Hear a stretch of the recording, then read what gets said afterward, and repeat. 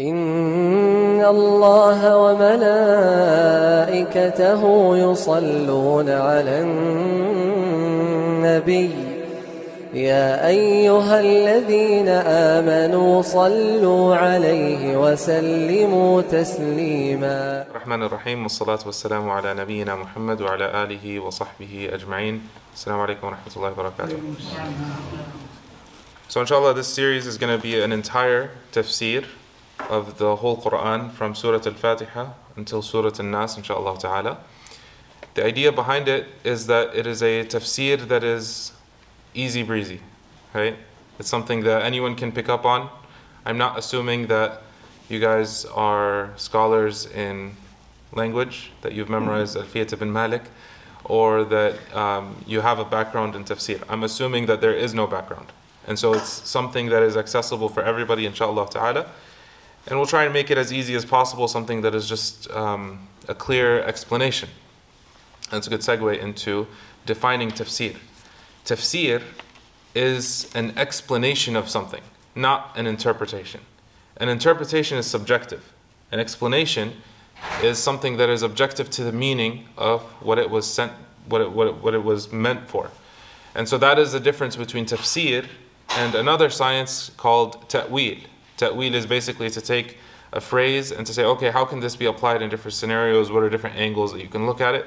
And that has its branches, and it has its fruits that you can bear from a personal perspective, right? So for example, when we look at the story of Musa alayhi salam, we don't look at it metaphorically, right? We look at it literally. Musa alayhi salam was a person who spoke to Fir'aun, who was a person.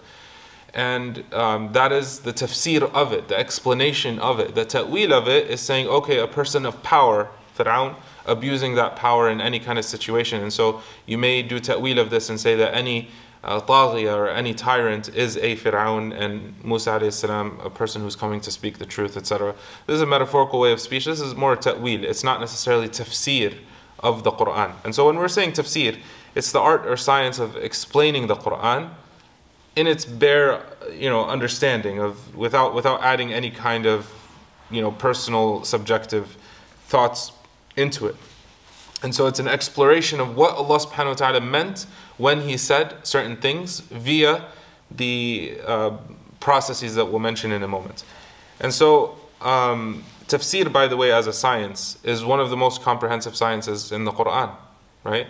So fiqh and hadith, right? When you're learning about hadith, it has to do with tafsir. You're looking at certain things. Seerah, when you're learning the seerah, you're doing tafsir of the Quran. For example, Hudaybiyah, right? The treaty of Hudaybiyah was what prompted the revelation of Surah Al-Fatih. Inna fatahna laka fathan mubina. And the list goes on. And so seerah is something that is explaining the Quran, or the chronological, for the most part, the chronological series and sequence of the revelation of the Quran and its incidents that happened and the context in which it happened. And then also it's a language, it's an anchor for language. Every language morphs over time, right? Who's read Shakespeare? Hamlet. Who's read it? Right? Can you understand it? You need a tafsir of it, right? It's something, the language changes. English is changing over time, and we can actually see that within the past 20 years. Other languages, they morph and change. Spanish, right? Who speaks Spanish? Nobody? You speak Spanish. Spanish is something that is influenced by Arabic, and it changed because of Arabic, right? And many languages change. The Quran anchors the Arabic language so that it is unchanging, because it is something that we worship by reciting it exactly as it's revealed. Right? Phrase by phrase. If someone stands up in Salah and starts reading Surah Al-Fatiha by its meaning in Arabic, everyone will tackle him, right? It's anchored by the religion that it must be recited in the rhetorical, in the grammatical, in the way that it was revealed. It is unchanging. And so it anchors the language. And so when you want to reference the Arabic language, for the Muslim and non-Muslim alike, where do they go? They go to the Quran to know the language itself, because people's slang and people's influences change over time, right? But the Quran anchors that, and so Muslim and non-Muslim, they actually reference the Quran. There was actually a Christian Jordanian that I knew in college who memorized the whole Quran because he wanted to master the Arabic language. And so this is just one of the concepts. So how do we do tafsir? How do we explain the Quran? Right? We have a verse. We want to explain it. How do we explain it? There is a way that we go through. There's a progression that we follow when we want to explain. There's a prioritization of what comes first.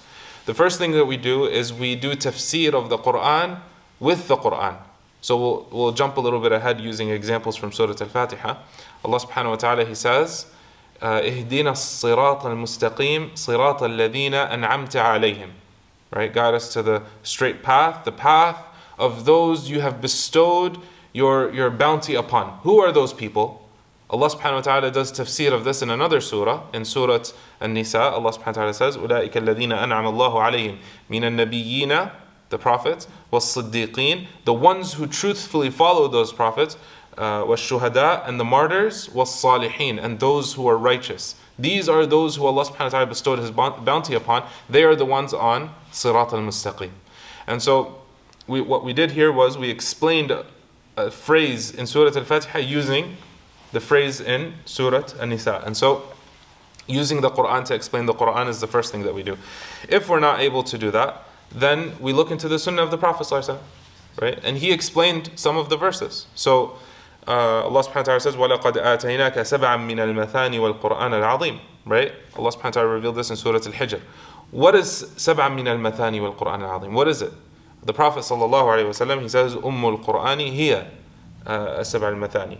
That the right, the source of the Quran, or the root of the Quran, what is al-Quran? Surah Al-Fatiha, right? Surah Al-Fatiha is السَّبْعَ الْمَثَانِ, and it is Al-Quran Al-Azim. It's a name of Surah Al-Fatiha. We'll talk about the names in a second. But the idea is the Prophet ﷺ explained what this verse is referring to, meaning Surah Al-Fatiha. The third is that we look into what the companion said, and many times people will reference Turjuman al-Quran. Who is Turjuman al-Quran? The translator of the Quran, the one who explains it. Who is it? Ibn Abbas, right? We look into the sayings of the Sahaba. Where do you think they got their tafsir from? The Prophet ﷺ. We look into their students. We look into the generations of scholars that have explained it. One example where this kind of comes up is وَالْعَادِيَاتِ ضَبْحًا. Right? Al-Adiyat. What are Al-Adiyat? There's a difference of opinion. Ali radiallahu anh, he said that it was the camels, right? And other companions, they said they are the horses when they strike the ground, when their hooves strike the ground. And so there's a difference of opinion here. We look at it because of the difference from the companions radiallahu anhum. And so we see from the earlier generations, they explain the Quran. Sometimes we need certain things to fill in the blanks, right? Musa alayhi salam, he says to his people, that Allah subhanahu wa ta'ala commands them to slaughter a cow, right? The story in Surah Al-Baqarah. Why did this happen? What filled in the what crossed the T's and dot the I's, or dot the T's and cross the I's, right? What was it? We look into the stories of the people of the book. Now, this one is a little tricky. Some of it is reliable, some of it is not necessarily reliable. We take it at face value, right? Where we don't necessarily say it's a lie unless it's something that goes against our principles, right? When they say Nuh alayhi salam was drunk in the streets, we reject this because Nuh alayhi salam is a prophet of Allah subhanahu wa ta'ala. That's unbefitting of a prophet. But then there are other things where they may explain that someone had murdered another person during the time of Musa, and so they were going to Musa alayhi salam to figure out what to do in that situation, and then Musa alayhi salam told them to slaughter a cow. There's a way to reference some of the things of the people of the book, and then there are other things that are not necessarily appropriate, that are not taken. Lastly, we look at the Quran from a linguistic perspective. Its linguistic element is how we also do tafsir of it, and some of the scholars like Az-Zamakhshari, right, in his work, and At-Tahrir wa Tanwir for Ibn Ashur, these masterpieces of work that break everything down from a linguistic sense, kind of bring out the spirituality of the Quran even more when a person can look at it in a rhetorical sense, and how powerful the rhetoric of the Quran is when it's speaking to us. And so this is in a nutshell kind of how we do tafsir, how we explain the Quran. And so without further ado, we'll go into the very brief tafsir of Surah Al-Fatiha. Try and do it in about 10 minutes. And so Allah subhanahu wa ta'ala begins the surah according to Imam al-Shafi'i and Imam Ahmad, they say this is the first ayah in Surah Al-Fatiha, which is Bismillah ar-Rahman ar-Rahim. The ba in Bismillah, there's a difference of opinion, right? Some people, they say, in the name of Allah, right? In the name of Allah I begin. Or some of them, and they're saying basically it's ba ibtida'iyya, it's something that you're starting something. And then others, they're saying, I begin in the name of Allah. Right? So it's kind of the same thing, but it's a little, there's a small differentiation there. In the name of Allah, Ar-Rahman, Ar-Rahim. Ar-Rahman, Ar-Rahim. And then we'll translate this or explain this in the coming ayah. According to Imam Abu Hanifa and Imam Malik, they say this is not a verse from Surah Al-Fatiha. That's why they don't recite it in Salah.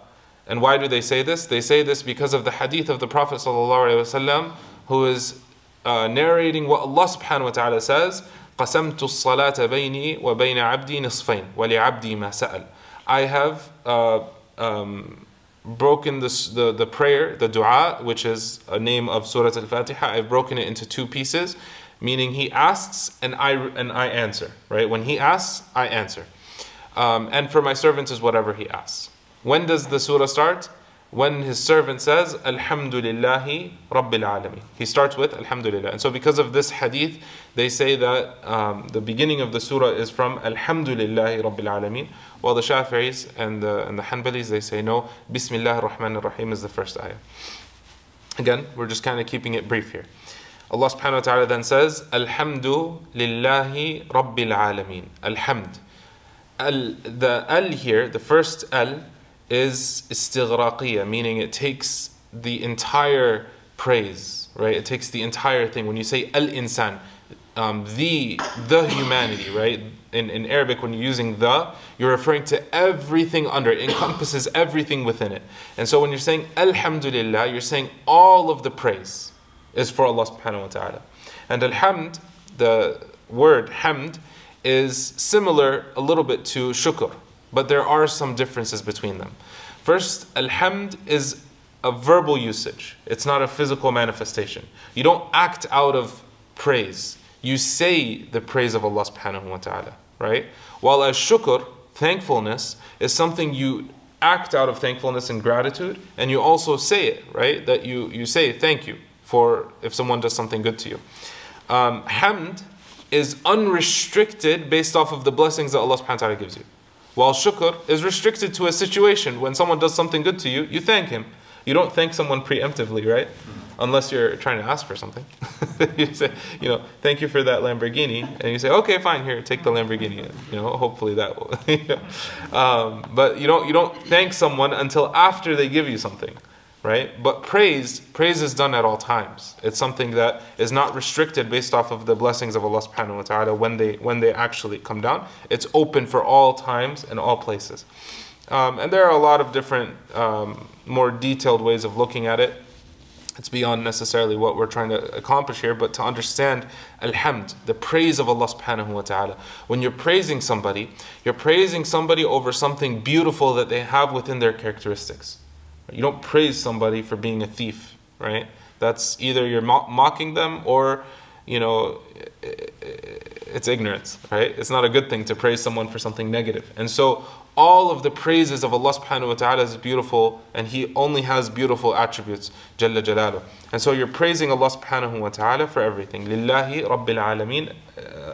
Allah, when you're saying lafz al-jalala, right? The name of Allah subhanahu wa ta'ala, some of the mufassirun and some of the linguists, they say that it goes back to the word al-ilah, and it was turned easy calling it Allah, right? Al-ilah is a little difficult. In the Arab, they like to, make things smoother, like mathematicians. They like to kind of, skip steps a little bit. So they say Allah instead of al-ilah. This is according to some of the mufassirun. Others, they say, no, it is an actual name, Allah. It is as it was since the time of the language, the Arabic language. And so it is referencing the name of Allah Jalla Jalaluh, lafz al-jalala. In Arabic we say lafz al-jalala, the name of Allah subhanahu wa ta'ala, the majestic. Rabb is the owner, the caretaker, the nurturer, the sustainer. Right? When you say Rabbul Mal in Arabic, when you're saying Rabbul Mal, you're saying the person who's in charge of the wealth. Or when you're referring to the owner of sheep, right? He takes care of the sheep. He makes sure that they don't fall prey to the wolves. He's the Rabb of that situation. Kind of like saying landlord, right? The landlord, he's in charge of changing the lights. He's in charge of any kind of things that happen. And so when you're using the word Lord here, meaning that he's responsible for it, and he's the caretaker of it, and he's the owner of it. And in Arabic it's the same. Allah subhanahu wa ta'ala is Ar-Rabb. He is the Lord, the caretaker, the sustainer, and the owner of Al-Alameen. What is Al-Alameen? Musa alayhi salam gives us an answer. Now we're doing tafsir of Quran with the Quran. Fir'aun, he says, قال فرعون ما رب العالمين. What is رب العالمين? Musa alayhi salam, he responds in Surah Al-Shu'ara, قال رب السماوات والأرض وما بينهما إن كنتم موقنين. Right? He says, he is the Lord of the heavens and the earth and everything inside. Al-Alameen is everything in the heavens and the earth. Restricted with time or unrestricted with time. Right? One of the examples is basically where the angels came. إذ قالت الملائكة يا مريم إن الله اصطفاك وطهرك واصطفاك على نساء العالمين. Right? Oh Maryam, you have been chosen of all of the women. Here, all of the women is referring to which women? Of her time. Right? You're chosen of all the women right now on earth. Right? And so al-alameen can refer to all of time, and al-alam, every alam, is basically a certain parcel of time. And so Maryam is from the chosen ones of all of the women, right? Of all times. And so this is al-alameen. Rabbul alameen is, he is the Lord of the past and Lord of the future and Lord of the present and all that is within all of creation that is within, whether it's within the heavens or whether it's in the earth. Right? And so this is Allah subhanahu wa ta'ala, Lord of the heavens and the earth and all that is within, Jalla Jalaluh. Alhamdulillahi Rabbil Alameen, Ar-Rahman, Ar-Rahim. Now we're talking, we mentioned it earlier, but we didn't do tafsir because there's a little bit of a repetition here. Ar-Rahman goes back to, in Arabic there's a wazn, right? There's a metric that you follow, right? So it goes back to Rahama, right? Both of them, Ar-Rahman, Ar-Rahim, they both have the Ra, the Ha, and the Mim. So they both mean the same thing. They're basically exaggerations of the merciful. They're synonymous. And according to most scholars, there's no difference between them as far as, any kind of practical sense. They mean the same thing, the most merciful, the most merciful. But they're looking at it from a different perspective where they say, Rahman ala wazni fa'lan. What's an example of this? Ghadban, right? Angry. Are you angry all the time? No. You don't say that a person is perpetually angry, right? He's angry in certain situations, then he's calm. And so Allah subhanahu wa ta'ala's mercy, Ar-Rahman, is for the dunya, right? And Ar-Rahim is merciful in the dunya and the akhirah. But then there's the dua of the Prophet sallallahu alaihi wasallam where he says, Rahman ad-dunya wal-akhirati wa rahimahuma. So then basically this whole argument falls apart from the Mufassirun, where they say, no, it's both interchangeable. Basically the most merciful, or the benevolent, the merciful, the all-merciful and the most merciful. Some say that Rahman is for all of the Muslims and the Kafir and all of them, and Ar-Rahim is exclusive for the believers. وَكَانَ بِالْمُؤْمِنِينَ رَحِيمًا. He was for the believers specifically Rahim. And so there's different interpretations. The idea is they are both exaggerations, or not exaggerations, but basically emphasis of Rahmah, the mercy of Allah subhanahu wa ta'ala. Maliki, and in another qira'ah, Maliki, Yawmiddin. The Lord and the owner and the king of the day of judgment. Ad-Din is not referring to the deen, the religion. Ad-Din here goes back to Dana Yadunu, right? Al-Kayyisu man dana nafsahu wa amila lima ba'da al-maut. That the smart person is a person who evaluates. And so it is the day of evaluation. He is the king of the day of evaluation, or the day of judgment. And so Deen here is referring to the actual judgment that's happening between people, and he is the owner of that day. I ask you this, you guys can answer. Is that day an easy day or a difficult day? It's difficult, right? And it shows his lordship and his power and his command, right? Where he was samawatu matwiyatun biyaminih jalla jalaluh. The heavens are folded in his hand on that day, where all the kings fall before him and all the lords prostrate before him and all the creation is there before him. It's a day of power and majesty. Let me ask you this. Isn't it more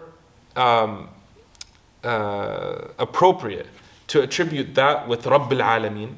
Why split between them the mercy of Allah subhanahu wa ta'ala from the Lord of the heavens and the earth and the King of the Day of Judgment, why put in between that Ar-Rahman Ar-Rahim? Why put between that the most merciful, the most merciful? Isn't it more appropriate from a logical perspective to say, Lord of the heavens and the earth, Lord of the Day of Judgment, He is also the merciful, right? Because you're looking at it from a logical thing. Sheikh Sa'id al-Kamili mentions in his explanation of this, he says something amazing. When you look into this is where you're untangling things, and sometimes you rush quickly and you're reading this 17 times a day and you don't really think about it. There's something here, there's a hint of optimism for the believers, where the Day of Judgment is a day of terror and a day of fear. Every person is scared. Am I going to receive the book in my right hand, or am I going to receive it in my left hand? Jahannam is right there. The angels and the jinn are all there. We're seeing all sorts of terrifying situations. What's going to happen? And so, as a precursor to that, as a rahmah for the believers, Allah subhanahu wa ta'ala is reminding of His mercy before reminding them of that terrifying day. Ar-Rahman Ar-Rahim, Maliki Yawmiddin. So for the believers, it's a time of rahmah, it's a time of optimism for them. May Allah subhanahu wa ta'ala make that day easy for us. Iyaka na'budu wa iyaka nasta'in. You alone we worship, and you alone we rely on. Ihdina as-sirat al-mustaqim. Guide us to that straight path. Not the path that has any kind of, when you talk to some different faith groups, they can't even explain their own theology. Right? But this is a straight path. وَأَنَّ هَذَا صِرَاطِي مُسْتَقِيمًا فَاتَّبِعُوهُ. This is a straight path. It's an easy path. It's very straightforward. There's no question. It's something that makes sense. It's perfectly in tune with our natural disposition, our fitrah.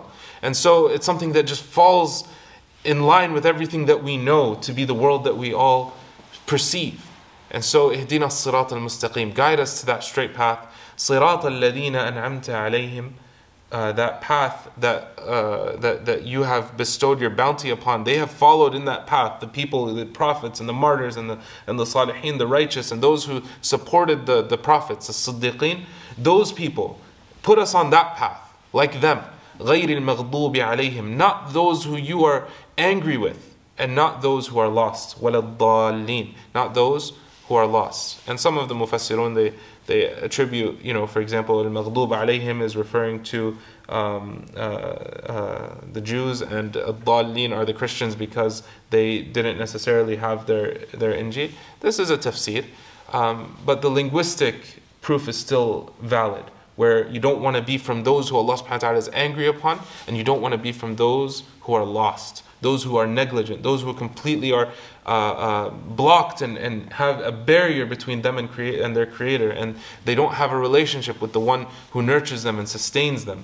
And so we ask Allah subhanahu wa ta'ala to guide us to that path. This surah is the surah, it's a shafiyah, the cure. It is al-waqiyah, it is the protector. This surah is al-kitab. This surah is al-Quran. It is the source, it is the beginning of the Quran, the opening of the Quran, an opening of optimism, an opening of majesty of Allah subhanahu wa ta'ala, and a dua that we constantly make. May Allah subhanahu wa ta'ala guide us to what's best. Wassalamu alaikum wa rahmatullahi wa barakatuh.